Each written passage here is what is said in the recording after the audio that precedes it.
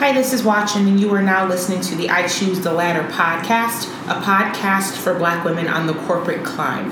This episode is brought to you by The Memo, the weekly I Choose the Ladder newsletter that goes out every Monday to help you with your career development needs during the week. In the newsletter, I share articles that I found helpful as a Black woman in corporate America, career development resources, job opportunities, and upcoming I Choose the Ladder events. Everything that we do is released to the subscribers of the newsletter first. So if the memo sounds like something you would like to receive, you can subscribe by texting CLIMB, C-L-I-M-B, to 66866. Again, that's CLIMB, C-L-I-M-B, to 66866.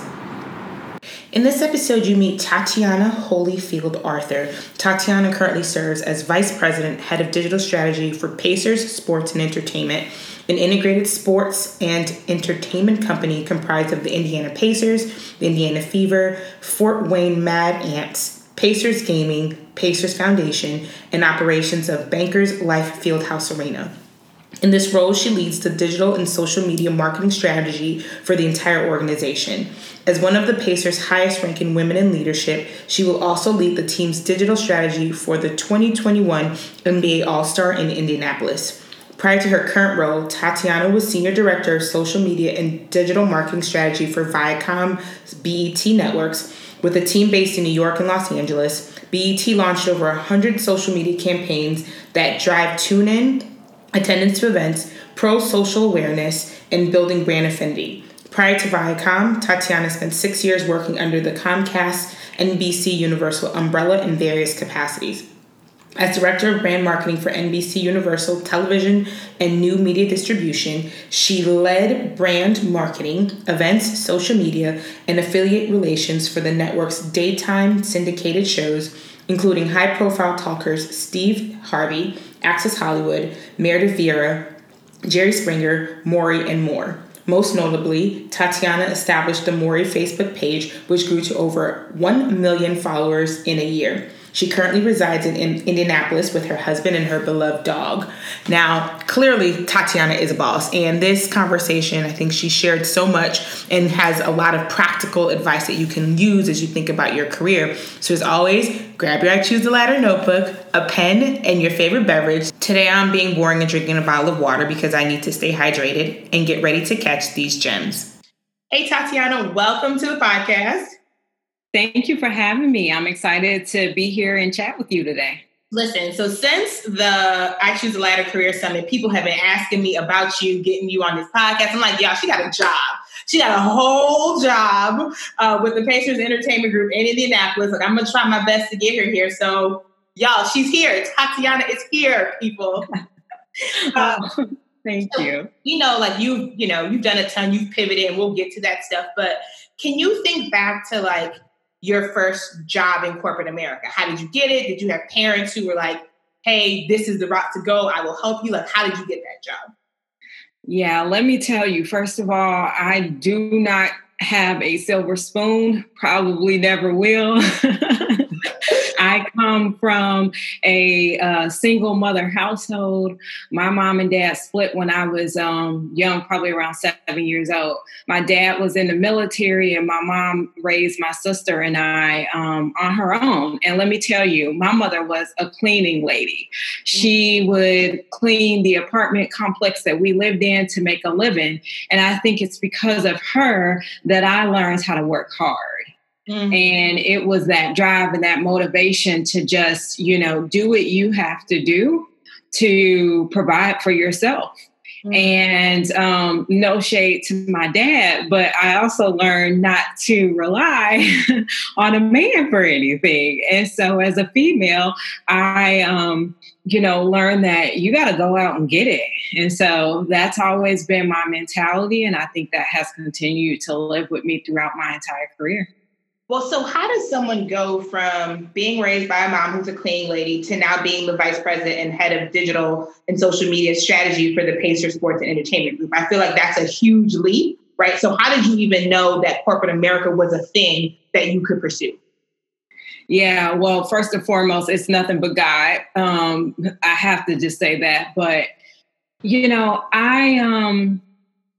I put myself through college. I decided pretty early on that I knew I wanted to go to college. I had some teachers in high school who told me, you would be great in television.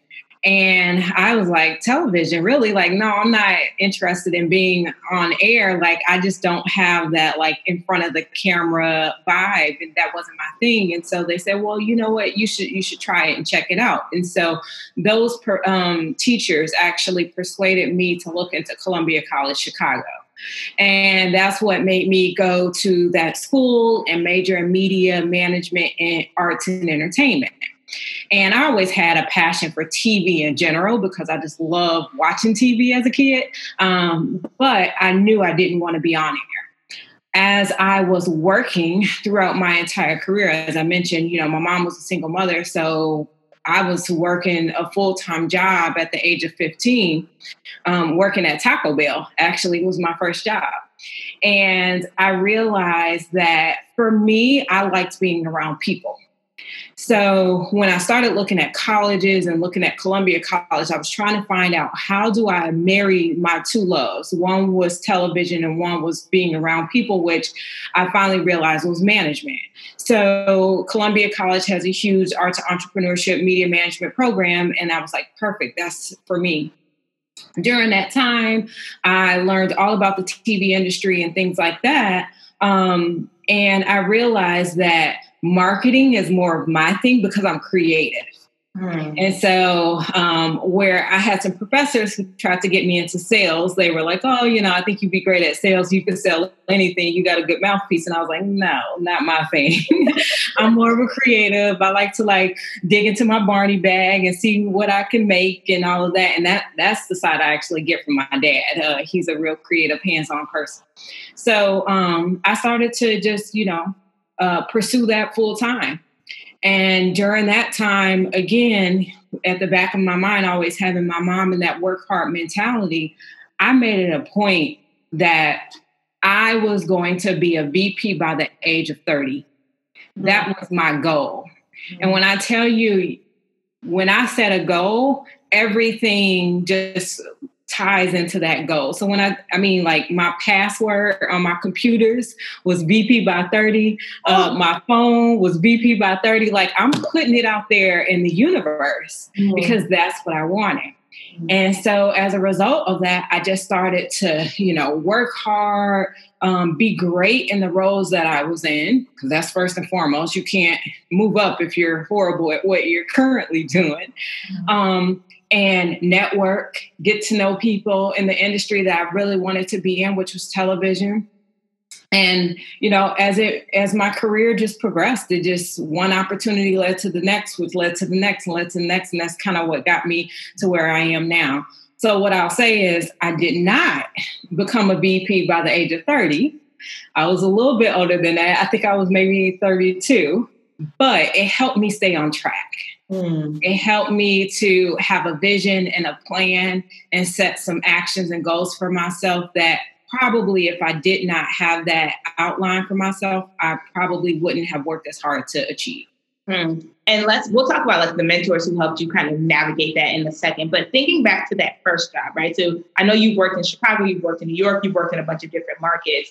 How did you go about getting it, right? So you're at Columbia and you're like, listen, I'm trying to be a VP at something by 30. Like, how did you go about some actual actions that you took to get that first job?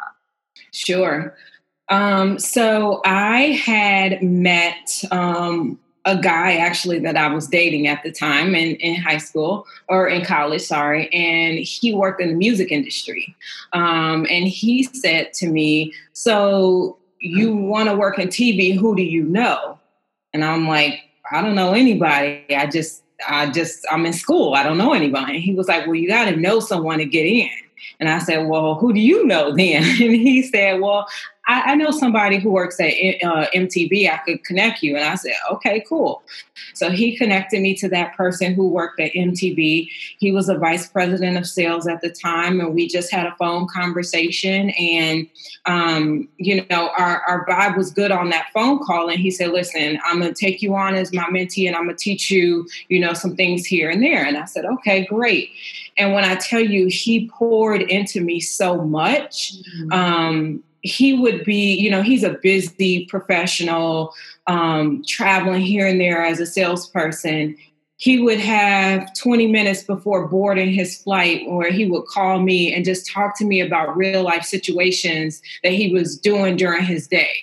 Oh, I had this presentation to a client and I had this meeting and I had that meeting. And he was teaching me acronyms and things like that you don't get in school. Mm-hmm. He was sharing proprietary decks with me to help me get a better understanding of how things are worded or what the strategy was and things like that. And so that really helped me a lot. Mm-hmm. And then from there, after I graduated college, I told him that I really wanted to move to New York.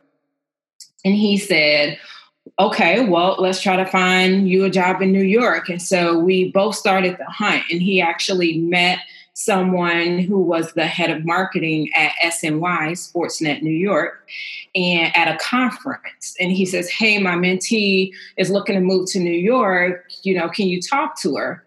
And she said, yeah, sure. I don't have any job openings, but I'm happy to, just talk to her. And so we set up a call. The call was great. We vibed. And again, she said, Tatiana, I don't have any job openings right now, but I'm happy to keep you in mind in case anything, comes up. Mm-hmm. And I said, okay, great. When I tell you this is where God comes in, it was a year to the day of me speaking to her that out of the blue, I get an email from her and she says, hey, Tatiana, did you ever move to New York? I have a job open. And I said, no, I didn't, but I'm still interested. I'm like, well, what's the job? And she was like, oh, well, sorry, I can't pay for relocation. So just pass this along to someone else. And I was like, wait a minute. I'm like, because if this is the right opportunity, I will pay for myself to get there. Yeah. And so she said, okay, well, let's talk. She was like, let's get on a call and we'll see. So we spoke, she interviewed me and it went great. And she told me, look, Tatiana, I think you would be great for this role. But again, I can't pay for relocation. So if you can get yourself here to New York next week, then I'll set you up with some job interviews. And here I am living in Atlanta at this time. I was working, but not making a whole lot of money. And I say, you know what? This is it. I have to find my way to New York. So I had a colleague who lived in New York. She was at our New York office. And I said to her, girl, I have a job interview. Can I come crash on your couch? She was like, yeah, no problem. I found a round trip ticket for $120 and I flew out there. They set me up with 5 interviews in one day. And that Friday, I got the phone call that I got the job. That's amazing. Yeah. And when I tell you, I was like, oh my God, I can't believe this. And I had 2 weeks to pack up and move to New York with no place to live, no money. I think I may have had $1,100 to my name. And that was about it. And I did everything I could. I found a roommate on roommates.com. I sold my car. I gave my dog away. I did everything I could to get to New York. And I slummed it out for the first 3 months, living in a horrible roommate situation. But it got me a foot in the door and I made a path for myself. I was one of the only African-American in a managerial role. I was the only Black female in a managerial role. And here I am coming from Atlanta, moving into New York, which was working for SNY, which was a male white sports dominated industry. So, they were looking at me like, who is this chick? And how did she get here? And let me tell you, that was the question that was most asked of me. Who did you know? Who did you know to get this job? And to this day, I still get asked that question. Oh my God. So speaking of that, right, because your network does matter. And this is something that I stress all the time. I know people who listen to the podcast are sick of me talking about the network. But first, so literally your mentor is the reason, well, you are talented, you were prepared, you stayed on it. But had your mentor not opened that door for you, it would have been a lot harder to get through. But as you progress in your career, how has mentorship played a role in your development? And how do you get and maintain relationships with mentors? Yeah, mentorship is key. Throughout my entire career, I have had multiple mentors. That mentor that I spoke of is still my mentor and friend to this day. Him and I have a great relationship, but I've also had various other mentors, some formal through formal mentoring programs, and some informal. Maybe they were past bosses or even past colleagues, things like that have become great mentors to me. And, I also have peer level mentors, which is very important because you need sometimes that person who is on your same wavelength to kind of bounce ideas off of or help you think about things that perhaps you hadn't thought of. So I find mentorship to be extremely valuable. And I also think that it has to be authentic. And what I mean by that is I've been in formal mentoring programs that are very structured and, they set you up with someone and all of that. And if you and that person just don't have a genuine connection or a good vibe, it doesn't work. And to be honest, that it's just as much of a value for the mentor to have a mentee than it is the other way around. And so if he had not taken a liking to want to pour and invest in me, I wouldn't have been able to get to where I am. And then vice versa. Now, as he has progressed in his career, I'm opening doors for him because he's more into consultancy roles and things like that. So it becomes a really reciprocal relationship. And so I definitely think that finding a mentor that you connect with is what's most important. And you mentioned in the first role, you were, the only Black person in management, the only Black woman in management. As we've gone up the ladder, that is a common occurrence. And so how do you go about building community who understands what you're going through when you need support in those roles? Ooh, that's a good question. I think there is a combination of internal and external community. And what I mean by that is within your company, you will find a community, or at least you should hope to find a community of people that you can trust and have open and honest conversations with. And then externally, you got to have those conversations too. And the conversations may be a little bit different, but you need to know that you have allies and people who can support you throughout. I find that internally, it's not always people that look like me. Sometimes it is, sometimes it's not. I usually have a good base of people who look like me. But some of the biggest supporters are also, just to be quite frank, white men. I find them to be very supportive of my career and everything else. So, the community piece is hard to navigate, I think, but you have to, I don't know how to genuinely answer that question because there's layers to it. It's a little complicated. Gotcha.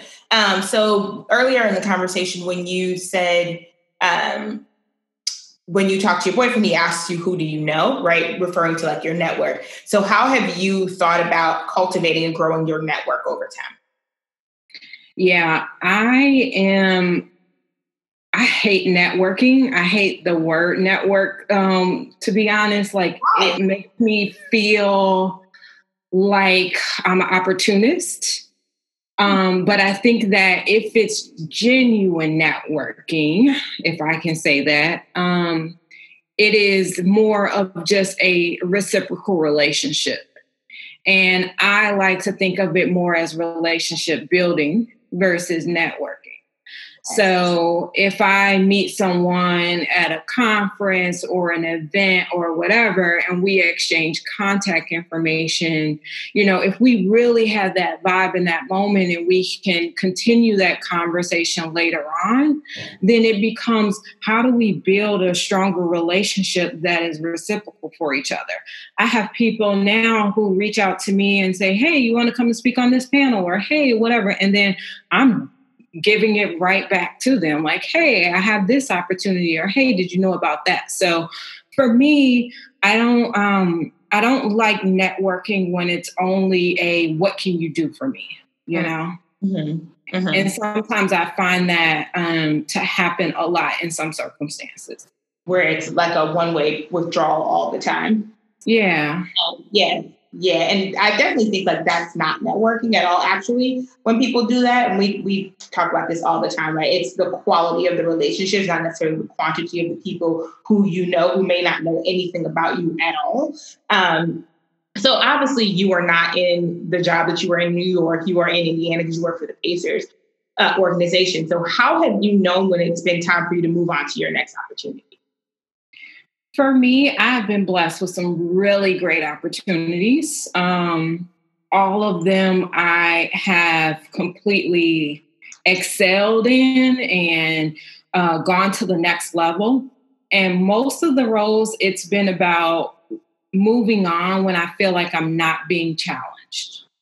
At a certain point in your career or a certain point in your role, you may get to a point where, for whatever the reasons are, you stop being challenged. That could be personal, meaning maybe you are blocking yourself from being challenged, or it could be external resources like perhaps a boss or perhaps other, factors, maybe budget related or any other things. So I know that when I left NBC Universal, I moved on because it was a larger role into a director position, and it was doing better things, more things than I was doing in my current role. When I moved over to BET Networks, it was because I was trying to expand my marketing capabilities. I was going from being a traditional marketer, where my background was in affiliate marketing and consumer marketing, to now moving into social media. Mm-hmm. And so I wanted to take on a whole new path, and I knew that that was a booming industry. Mm-hmm. And then when I left BET Networks, honestly, it was about life change. I just got married. I was ready for a slower pace of life. I just wanted, I was in a different stage of my life and my career. And the Pacers, had this opportunity that they reached out about. And my father lives in Indiana. And so knowing where I was in my relationship with bridging that gap with him, it became a great opportunity for me to kind of move on and do some new things in my life. So it all kind of came full circle. And I think I remember reading an article that the Indianapolis, like one of the trade publications in Indianapolis, posted with the leadership team of the Pacers organization. And you are one of the only Black women, if not the only Black woman, I can't remember. So in those circumstances, right, you have a seat at the table, right? And especially with Black women, even after we've earned the seat at the table, there's still like the imposter syndrome that happens, where there are moments where you're like, why am I here? Are they going to find out? So one, do you deal with imposter syndrome? And two, if you do deal with it, how do you keep it under control? Yeah, as I said before, the first question that usually is asked is, "Who did you know to get this job?" Mm. And when I came here, I got that question a lot because Indianapolis isn't the most diverse of places, and I was a new brown face in a high position role. And so they just wanted to know what connections I had. But really quickly, did you ever ask them who did they know to get their jobs? No, seriously, that's a serious question. Because if that's a fair question to ask, to me, it's just a weird thing to say to somebody. And I don't think people think about what they say to people before they say it. And I wonder if they would have been offended if after you answered, you asked them, so who did you know to get this job? Yes. I pick my battles. It depends on who the person is, Okay. and that will dictate my response to that question. But oftentimes I try to use it as a teaching opportunity to kind of check them in a nice way, and oftentimes I'll just say I didn't know anybody but God because let's just start there. So, and then I will kindly, show them my credentials and let them read for themselves. But, those type of comments are neither here nor there. I look at it as I was given a seat at the table for a reason, and I'm going to continue to use my voice and be heard. And I'm going to also use my voice to bring up others. So when I was interviewing for the role, just to be candid, I flew out a couple times and, they took me through the back door of getting through. If you work at an arena, so there's back doors and all of that. So I didn't necessarily see all the employees or anything else when I was coming in to interview. But the few people that I did see that were of color was the receptionist and the security guard. And when I noticed that was my first perception, and I said to them quite frankly before accepting the offer that I said, there's room for improvement in diversity here. And if I accept this role, that's going to change. Right. And I'm going to make sure that we hire more people of color. And you know what they told me? Great, we want you to. What do you need? How can we support you in that? And I was like, that's all I need to hear. And through that, they have been totally supportive of me with that.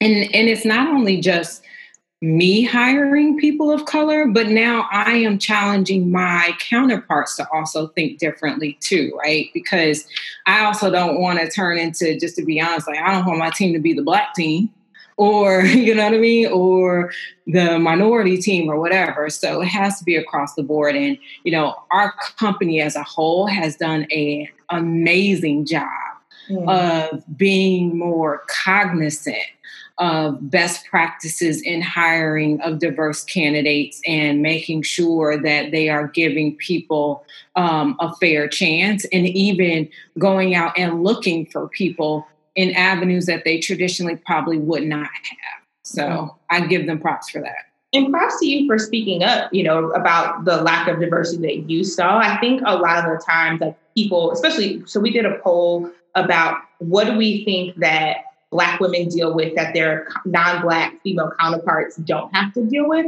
And one of the things is like people are afraid to speak up because when they speak up, they're labeled as difficult or they're labeled as angry or they're labeled as whatever that X may be. And so how do you think about your communication style? And do you think about avoiding the stereotypes of being the angry Black woman or the person who's always talking when the Black issue comes up or like being pegged the Black team? Like, how do you think about that in terms of how you communicate?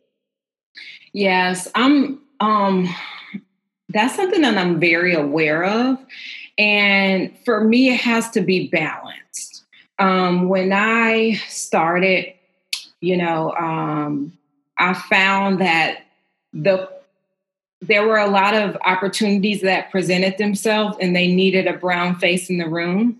And so I was that go-to person. Mm-hmm. And when I quickly realized that, I pushed back and I said, listen, I'm not doing this. Get XYZ person to do it. You know what I mean? Because I don't want them to think that, hey, I'm only going to show up if this is an event catered towards Black and brown or whatever. Mm-hmm. And I'm also very strategic about the things that I invest my time to.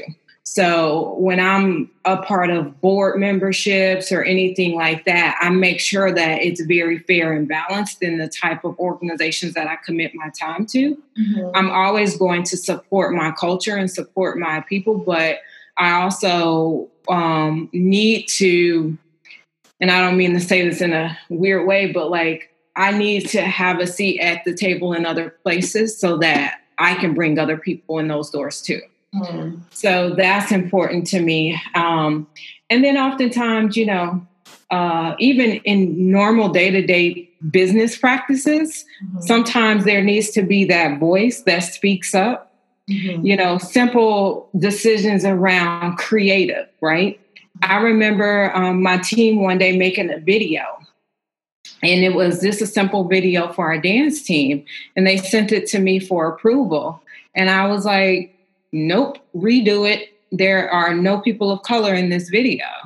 And they came back and redid it again. And then it was all people of color. And I was like, nope, redo that too. You know what I mean? Like, and that's where you have to keep teaching, about what's appropriate and what's not. Mm-hmm. And now sometimes I still get certain people who will come to me because they really genuinely want to know or bounce something off of me to ensure that they're not being offensive or anything like that. And I don't mind that at all.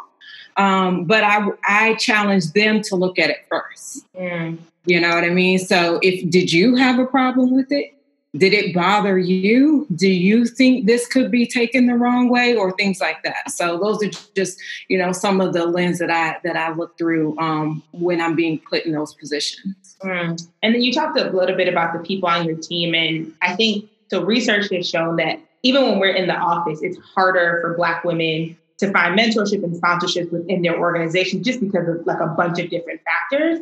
And now that we're moving to you're working with your team remotely, so you're not in the office, at least for right now. How do you think women, Black women, because that's who listens to this podcast primarily, how do they go about finding people in their organization to mentor them or to take them on in this new kind of crazy temporary normal that we're living in?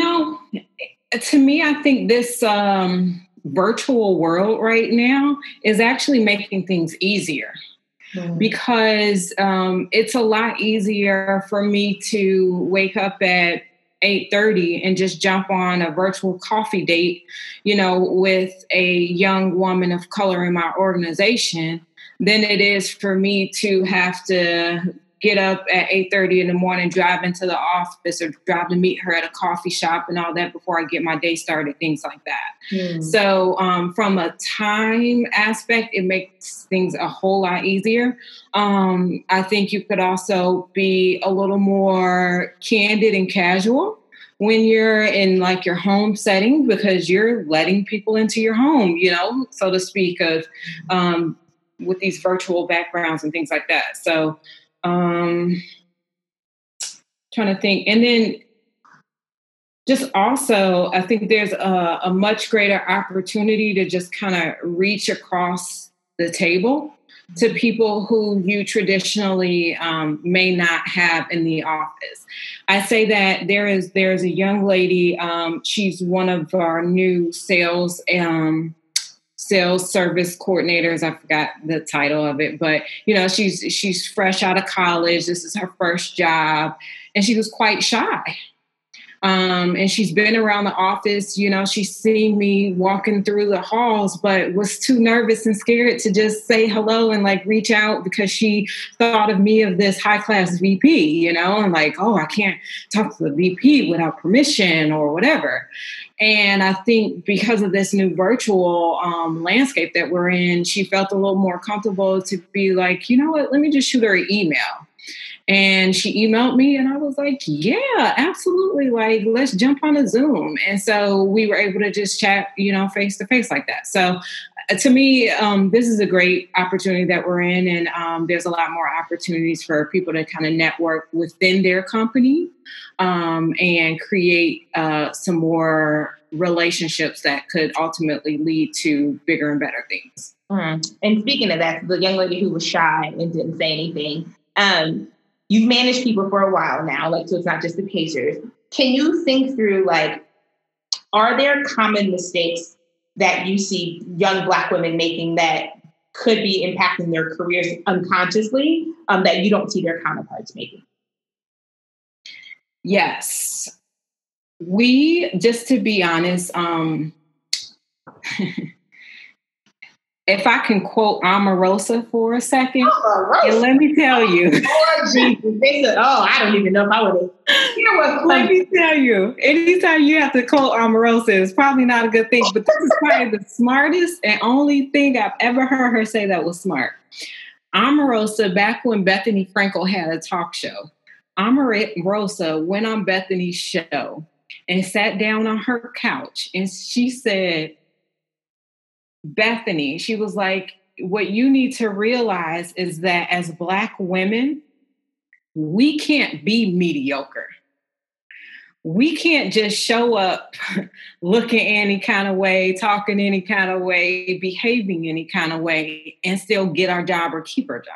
You know what I mean? We have to be extraordinary at what we do.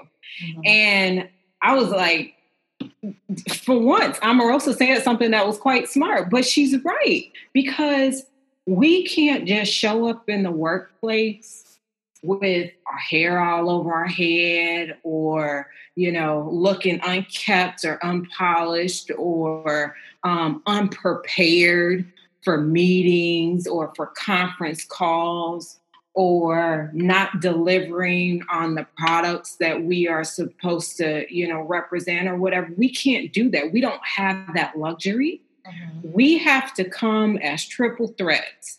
We have to come buttoned up. We have to come with research. We have to come, with a full presentation. We have to come, with our hair done, makeup done, nails done, everything to appear polished, professional, and someone that they trust to receive information from. Mm-hmm.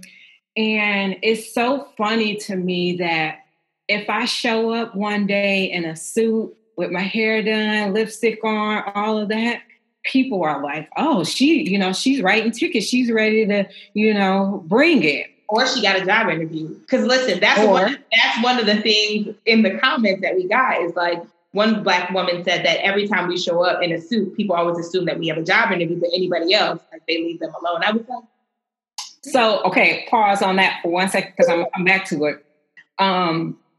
But if you show up with tennis shoes on or a tracksuit or whatever, then they're like, oh, are you okay? Are you sick today? Is something wrong? What's going on? So you get both sides of the table with that. But to go back to that you are so on point with that. And I switch it up all the time. You never know what you're going to get from me. Mm-hmm. One day I may come on with a full suit, 2-piece, 3-piece suit. The next day I may have on a skirt set. The next day I might have on, and I'm always switching it up. So that way there is no excuse as to, oh, she just got a job interview. No, this is just Tuesday. This is my everyday. So you just mentioned, because this is something that I'm struggling with too, because honestly, the fact that Black women have to do all, it's exhausting. Like, people are tired. Like, if you hear some of the comments that I get, it's like, well, this is exhausting and backfire a lot of people, like, it's corporate for me, blah, blah, blah. But the question is, when you come in and like you have on maybe sweats or not sweats, because nobody should be wearing sweats to work unless you are a trainer. Like, let's just be clear about that. But when you're more casual, right, and people say, are you okay with, what is our role in like correcting them, or not checking them, but like, what is our role in, so that we don't have to keep doing it over and over and over, or having the same conversations over and over? Like, what is our role when someone says something to you that is not, like, they wouldn't necessarily say it to anybody else, but they say it to you? Like, what is your role in correcting that? Or do you feel like just let it go and just move on to your job? Yeah, to me, again, I kind of pick my battles. Some things are not worth my time and energy to even comment on. And so sometimes I just let it slide, or I'll be like, yes, casual day for me, and keep it moving. I have much bigger fish to fry than to worry about someone who's worried about my dress code or my attire. So that's probably why they are where they are, if they're so busy worried about me and not worried about themselves and doing what they got to do. So I don't let that type of, stuff get to me at all. I keep it rolling on that. And then this question actually came up a bunch during this time. So you're all remote, your team is remote. How can your team provide you value right now? Like, what kinds of work actions are you finding to be the most valuable and helpful? And how should people be thinking about providing values for their bosses during this time? That's a great question. I would say specifically for what I do right now, which is in this digital space, our industry is booming. We have to completely pivot on strategies and think far ahead to how the world is going to change as a result of coronavirus. So the best thing that my team can do is to inform themselves and educate themselves, stay ahead of trends and technology. Take online courses to learn about new things, or read about what's happening in other countries like China, or read about, European soccer and the enhancements that they are making, things like that. That's what they can do to provide value to me, is to stay ahead, because when it comes time to me coming to them to ask for tactics to go along with strategies that I'm trying to put in place, I need them to be prepared. I need them to be ready. I need them to bring that energy. And also in our business, there's a lot of people who are now laid off. And because they are laid off, they have decided that they want to make a career pivot into this digital and social space, which means we will now have more competitions for jobs long term, right? So before, we may have been one of the few people that had the expertise to know how to do certain things in this digital or social world. Now people are taking courses during their spare time. They're learning, they're getting that experience. And we're going to have to compete with all those people long-term for roles. So I need them to be thinking ahead. How is AI going to change our day-to-day? How is like touchless technology and things like that? So that's what my team truthfully can do to provide value for me right now. And we'll talk about the pivot really quickly. But one of the things I was thinking about it when you talk about the dress code, the thing that comes up the most frequently that we have to deal with that other people don't is hair, right? Like black hair and wearing your hair. So how do you think about like what is corporate appropriate hair? Like, are you up all night trying to worry about if I change my hair, somebody's going to say this? Like, how do you think about hair in terms of the overall importance to your day or your career? Yeah, it's such a funny conversation to have, and it can get so controversial and heated. I had a situation pretty early on in my career.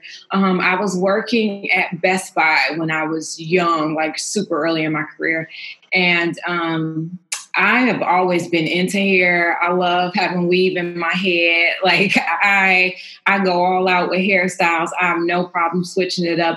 I'm a chameleon. And I remember wanting to have like maybe it was like a rotted ponytail with color or something. I don't know. It was something crazy. And my boss at the time had a problem with it and told me I could not wear that hairstyle at work. And me being the confident yet cocky person that I am, I had no problem with telling that boss that if they had a problem with the way I did my hair, then I had no problem walking away from that job because, number one, my hair does not affect my work ethic. Mm-hmm. And as long as I'm continuing to do the best for you and be the best employee that you have, and that's a fact, then you cannot tell me that my hairstyle is going to harm any clients or, make you lose sales or anything else. So I stood my ground on that. And eventually I moved on from that job. But even now, as I have worked my way up, I do feel that there is a certain, and this is just my personal opinion, I think there is a certain presence that I personally want to have for my brand. And I am not one for rocking my natural hair in an afro. That's just me. Some people are different. To each its own. I just don't feel that, one, comfortable with my natural hair unless I probably threw some clip-ins in it and it was all curly and I was all cute and I don't know. I have to figure out how I want it to look. But so I have a certain perception that I personally have for my own brand. With that being said, though, I have wanted to be more edgy in my appearance. And as you can see, I shaved the side of my head recently. And that's not something that traditionally in corporate America they would go for, to allow someone with a shaved head to, be leading an organization. But I didn't care. I personally do not care if someone has an opinion on my hair. And I told my boss even before I was going to do it, I was like, yeah, I'm thinking about doing something edgy with my hair. I don't know what, but I'm going to do it. And he was like, I don't care how you look. He said, your hair could be purple, your hair could be green. He was like, it's not going to change, what you do on a day to day. And that's when I knew I had a great boss. Because in my previous career, my boss told me, you cannot have this, right? And now my boss is like, Tatiana, we know what you do. We know what you provide. We know who you are. And your hair doesn't matter.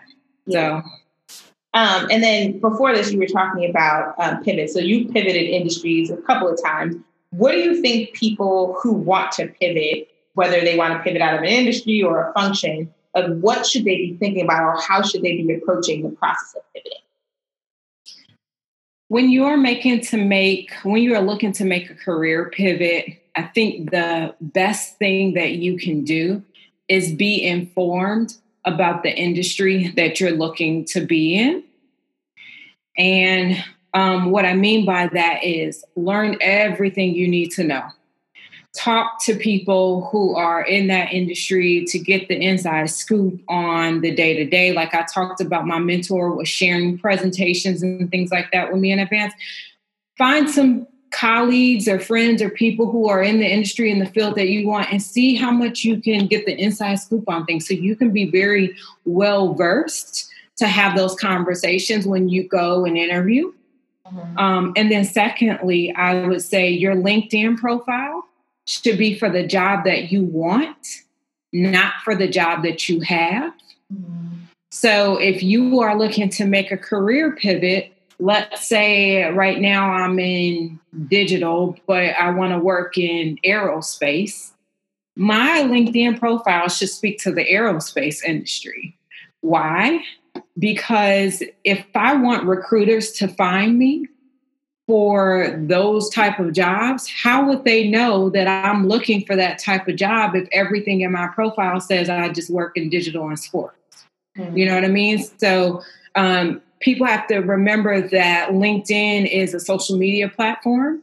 It is keyword based and it's search and algorithm based. So that's why there's hashtags and things like that within the platform. If you want to if you want to show up in the search of those roles, then you have to have at least 80% of the keywords that match up.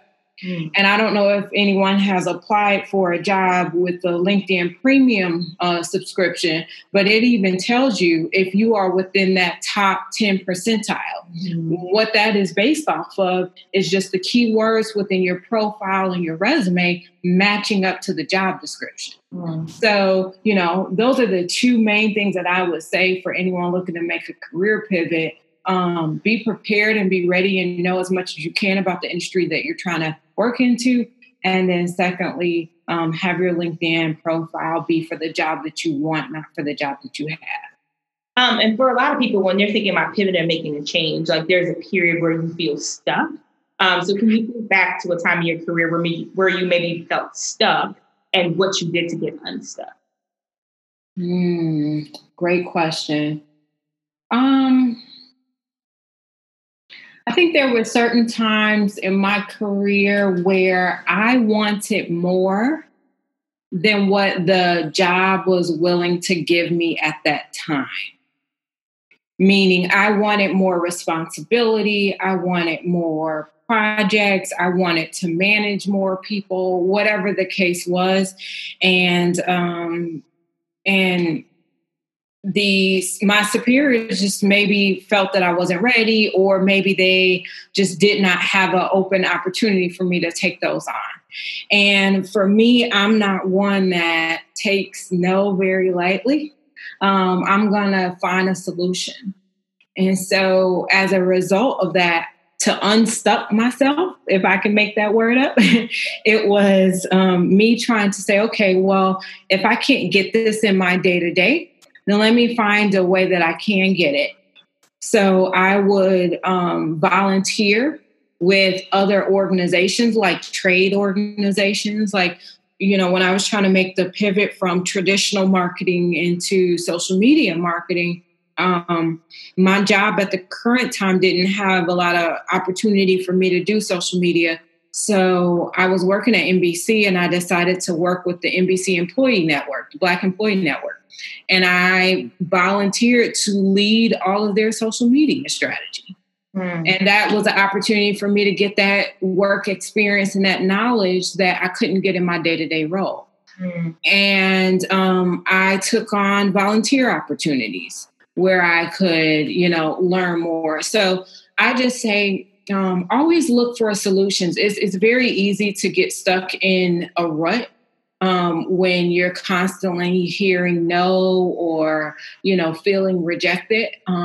But kind of getting outside of your own head and looking beyond to what the possibilities are will help you think a little bit differently. And then as we have discovered, well, I already knew this, but now people listening to this podcast will discover that you are crazy ambitious, right? You have some pretty lofty goals, but how do you balance having, crazy career ambitions and then also your other interests and your priorities? You mentioned that you were married, like that kind of stuff. Like, how do you integrate or balance those? It's hard. It is really hard. It's hard to balance everything, being a wife, being a fur baby mama, being a sister, a daughter, a friend, a boss, a mentor, and everything else that's going on. And then even just having time personally for yourself. And to be honest, I struggle with it. Finding that balance is not something that I'm good at, but therapy helps first and foremost, Say that. Yes, it does. And I believe in therapy for your personal, but also work therapy, meaning like career coaching type of therapy. Sometimes just having sessions with people either outside of your industry or maybe other professionals that are on a different level from you will help you with learning how to cope and navigate in certain situations. So those are some things that help me balance yoga and breathing. I struggle with breathing. I don't breathe very much, and people take for granted, I know I do, how much breathing plays a role in us just being healthy. It's true. And a lot of the time, especially for Black women, like we're holding our breath a lot and we don't realize it, right? In like different situations, because I realize that sometimes I have to be like, girl, breathe. Or my Apple Watch will vibrate and be like, breathe. And I hadn't even realized that I had been holding my breath. It's wild. And can I say how, as Black women, we deal with so many other body issues like fibroids and things like that. And all of that stress that we internalize plays a huge role on that. At a certain point in my career, I got super, super stressed. And to the point where I was walking down the street one day, I had my hair up in a ponytail, and my husband looked at me and he said, "Why do you have a bald patch in your head?" And I was like, "What?" And he was like, "You have a bald patch in your head." And literally there was a chunk of hair just missing out of my head. And at that time, that's when I realized my job was stressing me out. So much to the point that I was losing my hair. My face was breaking out. I was having a lot of, acne and things like that. I started to go to physical therapy to a chiropractor and had to get cortisone shots in my neck because I had so much tension built up. One, from just holding all of that in. Two, from carrying my work bag with my laptop and everything that, you have in your bag. Three, from sitting at my desk all day and my computer was situated one way versus the other. And also my eating habits were bad. I had a very busy schedule, nonstop meetings. Oftentimes I wouldn't have breakfast, wouldn't take my lunch, didn't eat until it was dinner time. And I had to stop all that. I had to be more thoughtful and more mindful of taking care of myself. I had to put my lunch in my calendar and say that no one could book my lunch out, period. I had to set boundaries. I had to not do as much mentoring because that was taking up a lot of my time. And it was all with great intent because I love giving back and I love being able to share my story. But I had to be more strategic about how I was managing my time. So, just carving that out and things like that. So as Black women, I think we oftentimes want to take on everything. That superwoman, that strong Black woman, like mantle that we are carrying, while on the inside we're like, this is too much. But there's a bit of like a lot of our identity, I think, is tied up in that being the strong Black woman, being superwoman, especially in the workplace. And that stress. I've heard about people, losing a ton of weight, the losing of hair. That's been something that has come up regularly. And I wonder sometimes, like, what would it take for us to feel comfortable letting that label go? Like, what would that mean for our identity as Black women, especially in corporate, where if you don't set boundaries, they will continue to expect more? Like, what would it take, or what does that mean for us as people? If we're like, yeah, no, I'm actually just a regular human. I have the same struggle that y'all have. I'm just as tired as you guys are. I'm interested to see like what would happen there. But we're running out of time, so let's go quickly to the lightning round. So these questions, don't overthink them, just the first thing that comes to your mind. So what's one piece of career advice that you wish you had gotten earlier in your career? Invest. Invest in a 401k early on in your career where you can let that money accumulate. What's the career lesson that took you the longest to learn but has had the biggest impact on your career? Managing up. What's the one book that you could read over and over again, or that you give out the most frequently? Mika Brzezinski's Know Your Value. So then the last question is, we all know that decisions about your career are going to be made when you are not in the room. So what do you hope people are saying about you when you're not in the room? You know, I hope more than anything that people say that I am a great leader.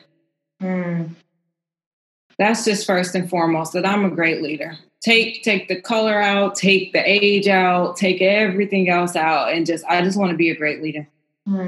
That's perfect. And on that note, Tatiana, thank you so much for your time today. I'm so excited to have you, and I'm sure we'll be doing some stuff together soon. Thank you so much for having me, and I appreciate this conversation, and I look forward to doing more as well.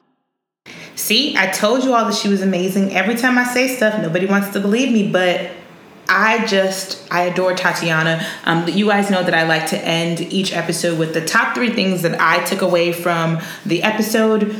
First thing, when you are in a position where you're wanting more than what your job is willing to give you, whether that's more responsibility, an opportunity to showcase skills that you may have, one of the ways that you can find ways to do that is to volunteer. So lend those skills to organizations that may need it, and that's something that you can put on your resume that proves that you have a certain skill set or are capable of doing certain things. Second thing, this is my favorite. It's going to be part of the product that we're releasing in the fall. Your LinkedIn profile should be for the job that you want, not the job that you have. I think she explains pretty well what she means by that, but look at your LinkedIn. Is it right now designed for the job that you want or the job that you have? And then your network will open doors that talent alone will not. So when her friend asked her who she knew who she knew when she wanted to work in television, and she didn't know anybody personally, but he was in her network and he did. And that kind of knocked over the first domino for her to be able to work in the career that she has now. As always, if you want to keep the conversation going, you can connect with us on Instagram at I Choose the Ladder. You can subscribe to our newsletter because we'd love to hear what it is that you thought of the episode by texting CLIMB, CLIMB, to 66866. Or you can find us on Facebook at I Choose the Ladder Podcast. Until next time, thank you for listening.